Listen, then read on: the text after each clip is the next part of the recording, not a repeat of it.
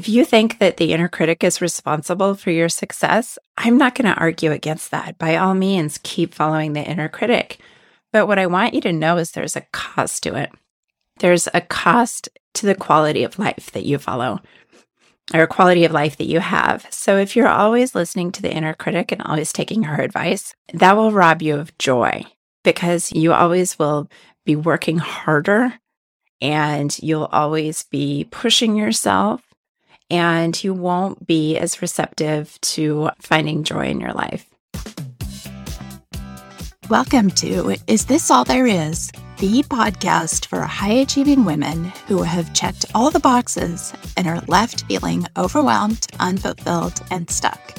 I'm your host, Dr. Amanda Ryan Fear, and in each episode, we'll use principles of cognitive psychology, feminist theory, and expert mindset coaching to help you build the confidence and clarity you need to accomplish whatever it is you want, even if you don't yet know what that is.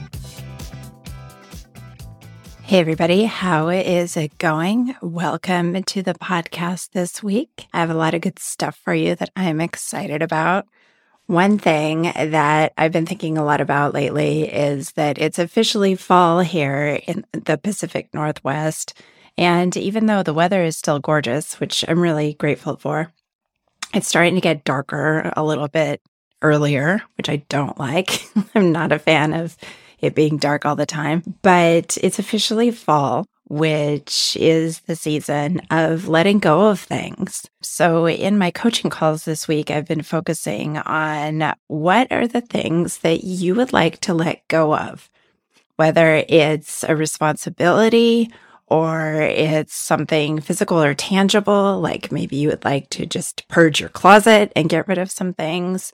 Or maybe it's something more subtle, like a thought that you keep thinking that you're not good enough, a belief that you can't do what it is that you want to do. So I would encourage you to do some thinking about what is it that you would like to go of this season. I was just coaching a client earlier this morning who's in New Zealand, who is in a totally different seasonal situation. It's the beginning of spring for her. So we were talking about what would you like to see spring up? What would you like to see germinate in your life this spring? Which is another way of thinking about what would you like to let go of? Because as you know, we have finite time and finite energy, and you can't do all of the things all at once. So what is it that you will need to let go of so you can focus on what you want more of? So do some thinking of that from either the autumn angle or the spring angle. What is it that you would like more of in your life? And what is it time to say goodbye to? Let me know if you need any help with that. Drop me a comment, send me an email. But today's topic is actually along the lines of letting go of something. And that is the voice of the inner critic. So there are a lot of different terms for the inner critic. Some people call it the inner mean girl. Some people call it the gremlins. Some people call it the negative talk track in their head. So whatever it is that you call it, what I'm talking about is that voice in your head that's so stinking critical, that's always telling you that there's not enough time, you can't do what you want to do, you're going to screw it up, everybody's going to find out, that voice. So the reason I want to address that is because really, the foundation of my coaching work is that your thoughts create your reality. And so if you're spending your life following the direction of your inner critic, that is keeping you from living either your biggest, most expansive version of your life or the life that you want to live, however you want to look at it. I know some of you are at a point where you're like, I don't want to live a bigger life. In fact, I want to kind of weed some things out and scale back. And some of you are like, yeah, I'm using a ton of energy and a ton of time, but I don't like the results that I'm getting. So maybe you do want a bigger, bolder, more version of your life. So I really want to address both, just because I'm talking about playing bigger or living a more expansive version of your life. I'm not necessarily talking about doing more things or taking on more responsibility. I'm talking about living a life that's truer to who you are.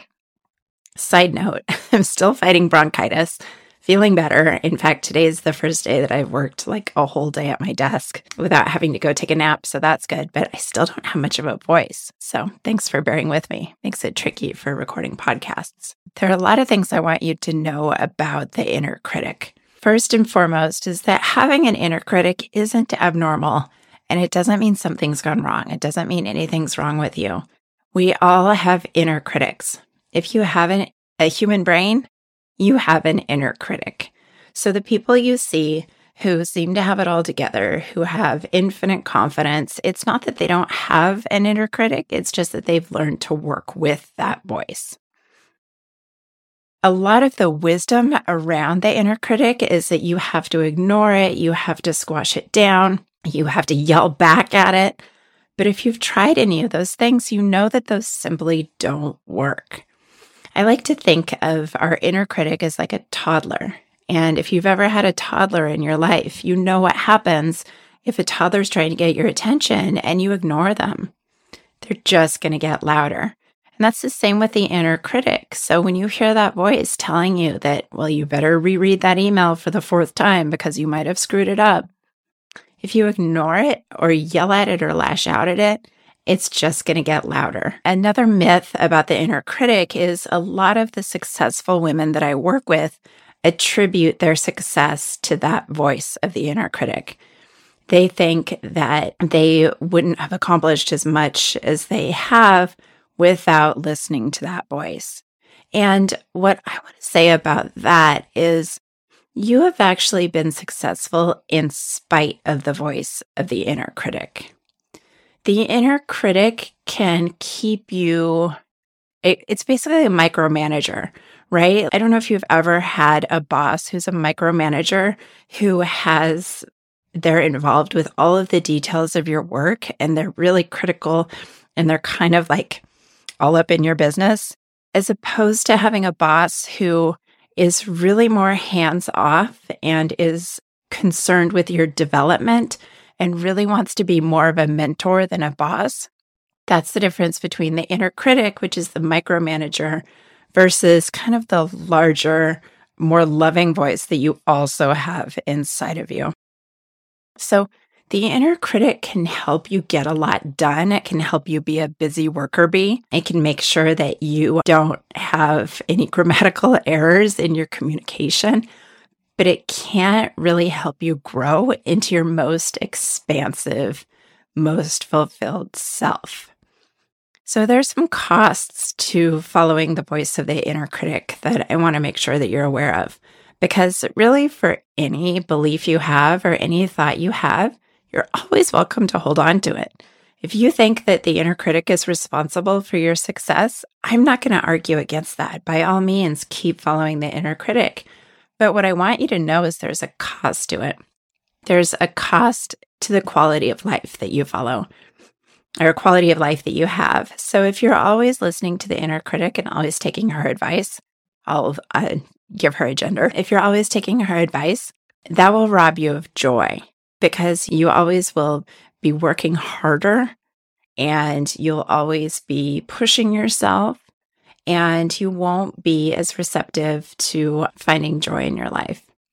There's a cost to your professional life. Like I said, listening to the inner critic can make it so that you have no typos on your slide deck. It can make you proofread emails 400 times. It can make you consider contingency plan A through F.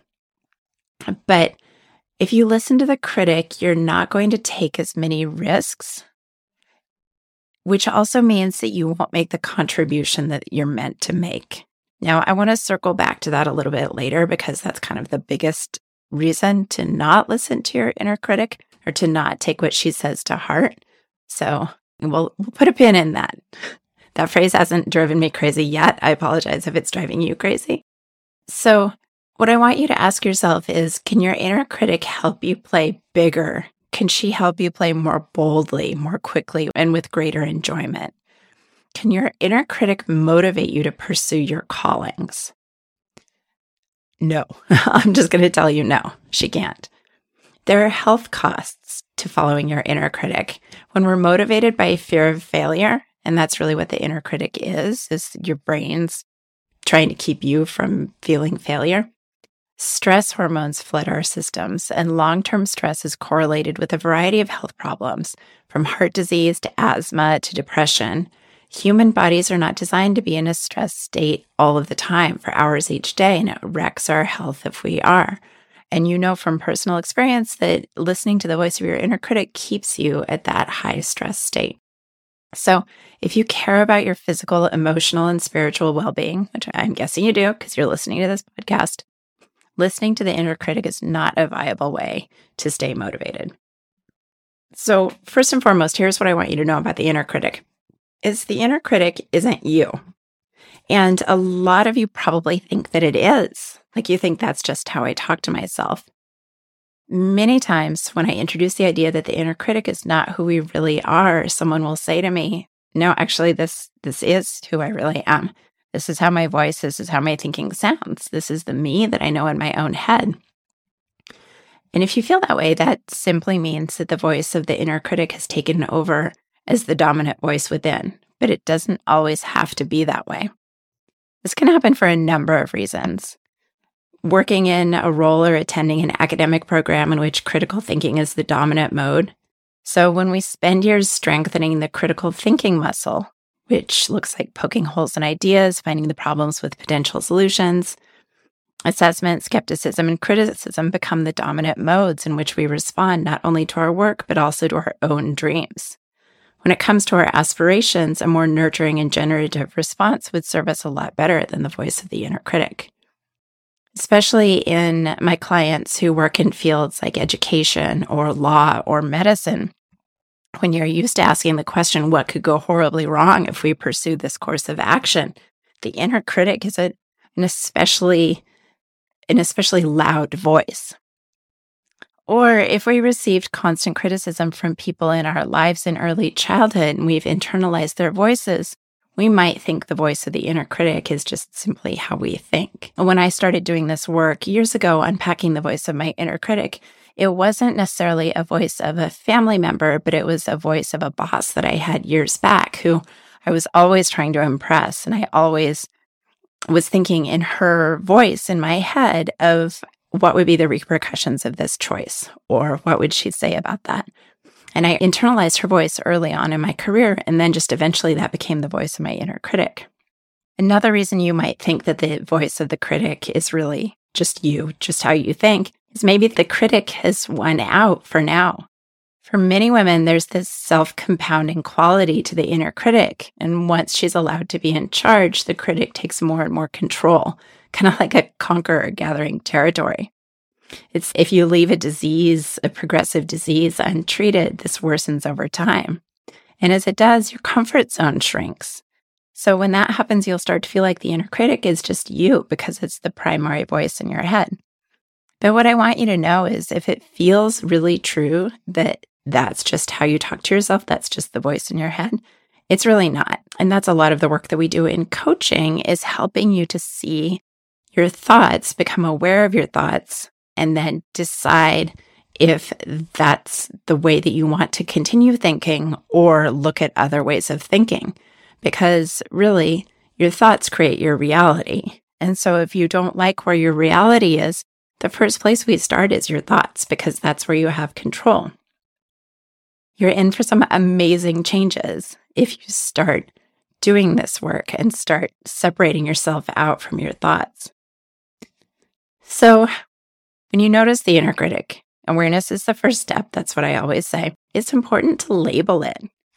So it might help to know a little bit where the inner critic comes from. It's basically your brain trying to keep you safe.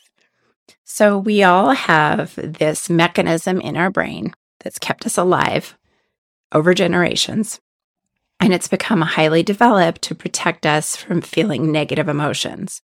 As I mentioned last week, part of our brain's job is to keep us safe. It keeps us from walking in front of buses, doing crazy skateboard flips if we've never been on a skateboard. You know, that part of our brain keeps us safe. But it also keeps us emotionally safe because our brain in its special brain way, doesn't want us to feel emotions like shame or disappointment or fear. So this is where the inner critic comes in.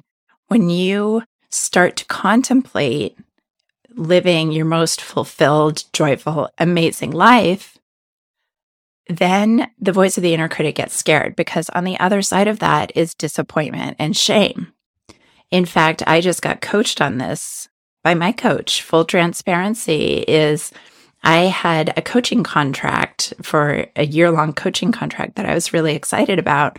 And then it fell through and I just felt awful. Like I felt shame, disappointment, like I was bummed because I was really looking forward to it.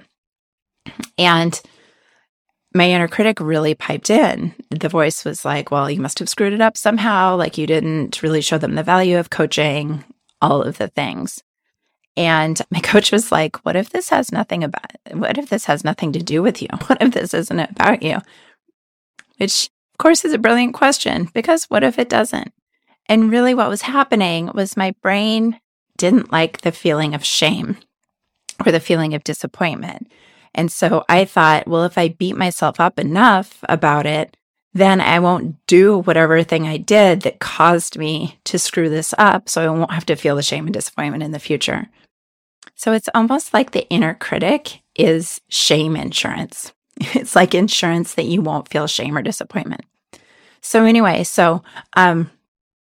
it's your brain trying to keep you safe from feeling an emotion you don't want to feel. Especially if you're contemplating reaching for a big goal or a dream you have, your inner critic's going to shut that down. Because the more important, the more exciting, the more vulnerable something is for you, the faster your brain is going to want to shut that down, because living your most expansive, biggest, most authentic life, whatever that looks like for you, is scary. Right? Because on the other side of that is disappointment. It's kind of like when we say things like, well, I don't want to get my hopes up. It's like you're insuring yourself against feeling disappointed. And that's what the inner critic does. The inner critic is basically, I'm going to tell you all these nasty things so that you don't go for your dreams, because going for your dreams can be scary and you could be disappointed. So the inner critic is worried about keeping you safe and free from disappointment. It doesn't care if you're fulfilled along the way. It's like this insurance that's keeping you from feeling these emotions that you don't want to feel. Okay, so navigating the inner critic. The first step is to recognize and realizing that it's only one voice. It's only your brain's way of keeping you safe, right? It's actually pretty well-intentioned. The more that you can recognize this voice and be aware that it's just a mechanism in your brain trying to keep you safe, the less power it has, the less loud it becomes. For example, I like to point out to my clients their brain's greatest hits. Like one of my clients, her brain loves to say, you don't have enough time. You don't have enough time to do that. There's not enough time today. We don't have enough time to do that. That's part of the voice of the inner critic, right? You can't do this new fabulous thing because you don't have enough time. So recognizing and realizing that that's just a thought, and all of our thoughts are optional. You can choose to think differently. It's almost like you remind yourself, you redirect your brain. Again, your brain's like a toddler. So what do you do when a toddler's having a tantrum? You sit there with it and you redirect it. You can remind your brain, we don't think that way anymore. When your brain's, oh, you suck. You suck at life. Thanks, brain, for trying to keep me safe, but we don't think that way anymore. This is not the way that we're thinking anymore, because you could always choose a different thought. All of your thoughts are optional. So recognizing the voice of the inner critic, realizing it's just a thought and thoughts are optional.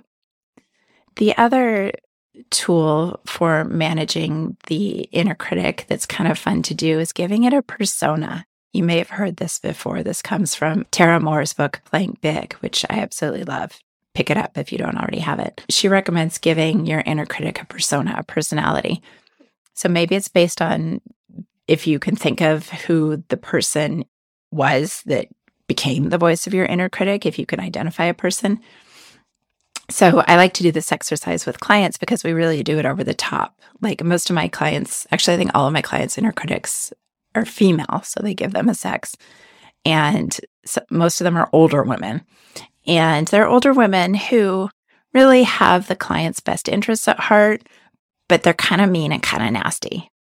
And so one of my clients gave her inner critic the name Marge. And Marge was always in charge, right? Marge was the supervisor.